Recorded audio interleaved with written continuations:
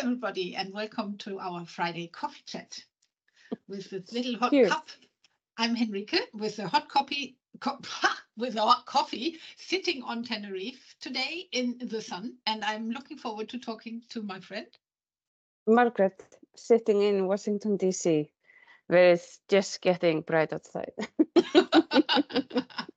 Cheers. Cheers.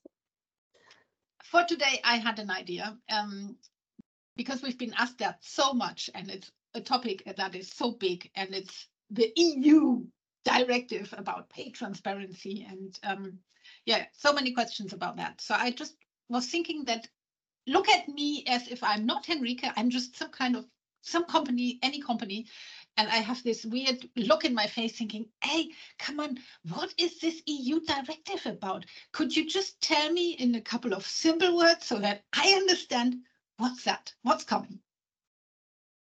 Sure. When I organize my thoughts around the directive, I put them in 3 buckets. So the directive in my mind is really a collection of tools aimed at reaching pay equity. So how do we then kind of get our thoughts organized? So I put it into 3 buckets. So one bucket is focused on, your pay structures and processes. So your pay structure needs to be fair. Your recruitment processes need to be fair. Prior salary history ban, and then salary disclosure. So you no longer can ban employees from disclosing their salaries. So those kind of are my processes bucket. Then we have a pay transparency bucket, and under the pay transparency bucket, basically there are requirements about information to job seekers. So information requirement prior to employment. Then there is requirements for your current employees. So they have right to certain information. And then there's external reporting. So I put kind of all of those things under the pay transparency umbrella. And then because in the reporting requirements, one of the things that you're supposed to do is to report pay gaps by group. The third bucket is the pay gap calculations. So that's how I organize my thoughts about the directive. I think that helps, but I'm still looking at these 3 buckets, and I would like to know a bit, if you could just take like a dive into bucket number 1 and tell me a bit more about the pay structures and processes. What's that about? What does it really mean? Sure. So one thing to note is that there's still some regulatory uncertainty around the directive, because we have the directive, but then, each member state needs to put forward their own regulations that will detail some of this in more detail, and there will be more guidance. But the directive requires you, for your pay structure, should enable, I'm actually quoting from my notes, enable the assessment of whether workers are in a comparable situation, and the value of work needs to be on the basis of objective gender neutral criteria. So really, what do we need? So we need to somehow enable and make sure that there are not hidden biases in our pay structure. And this connects directly with the pay transparency bucket, because there you have to communicate to your employees why they're getting paid what they get paid, and what are their opportunities for progression, for example. So basically, if you are just getting started, you should start by reviewing your pay structure, right? So is it fair and gender neutral? Does it align with your business strategy? But then it needs also to be transparent and explainable, because your team will be tasked with, explaining and having conversations about the pay structure and pay in general. So that's one thing where I would start, and then so that's under that process umbrella. So then the other items, as I read the directive, are simpler, right? So there is, you cannot ask job applicants about the salary history. So that's the prior salary history ban, right? Yeah. So And nowadays, that is starting to become the norm anyways, but, maybe, make sure that your recruitment processes are updated and your recruitment partners are aware so that, things go smoothly. In terms of the recruitment process, the directive actually states that job titles and job vacancies, when you advertise them, they need to be gender neutral. And then there's a requirement that the recruitment process are non-discriminatory. However, there are no details in the directive of how exactly we should make sure that our recruitment processes are, non-discriminatory. But what you can, start doing right away is to ensure that job titles are gender neutral.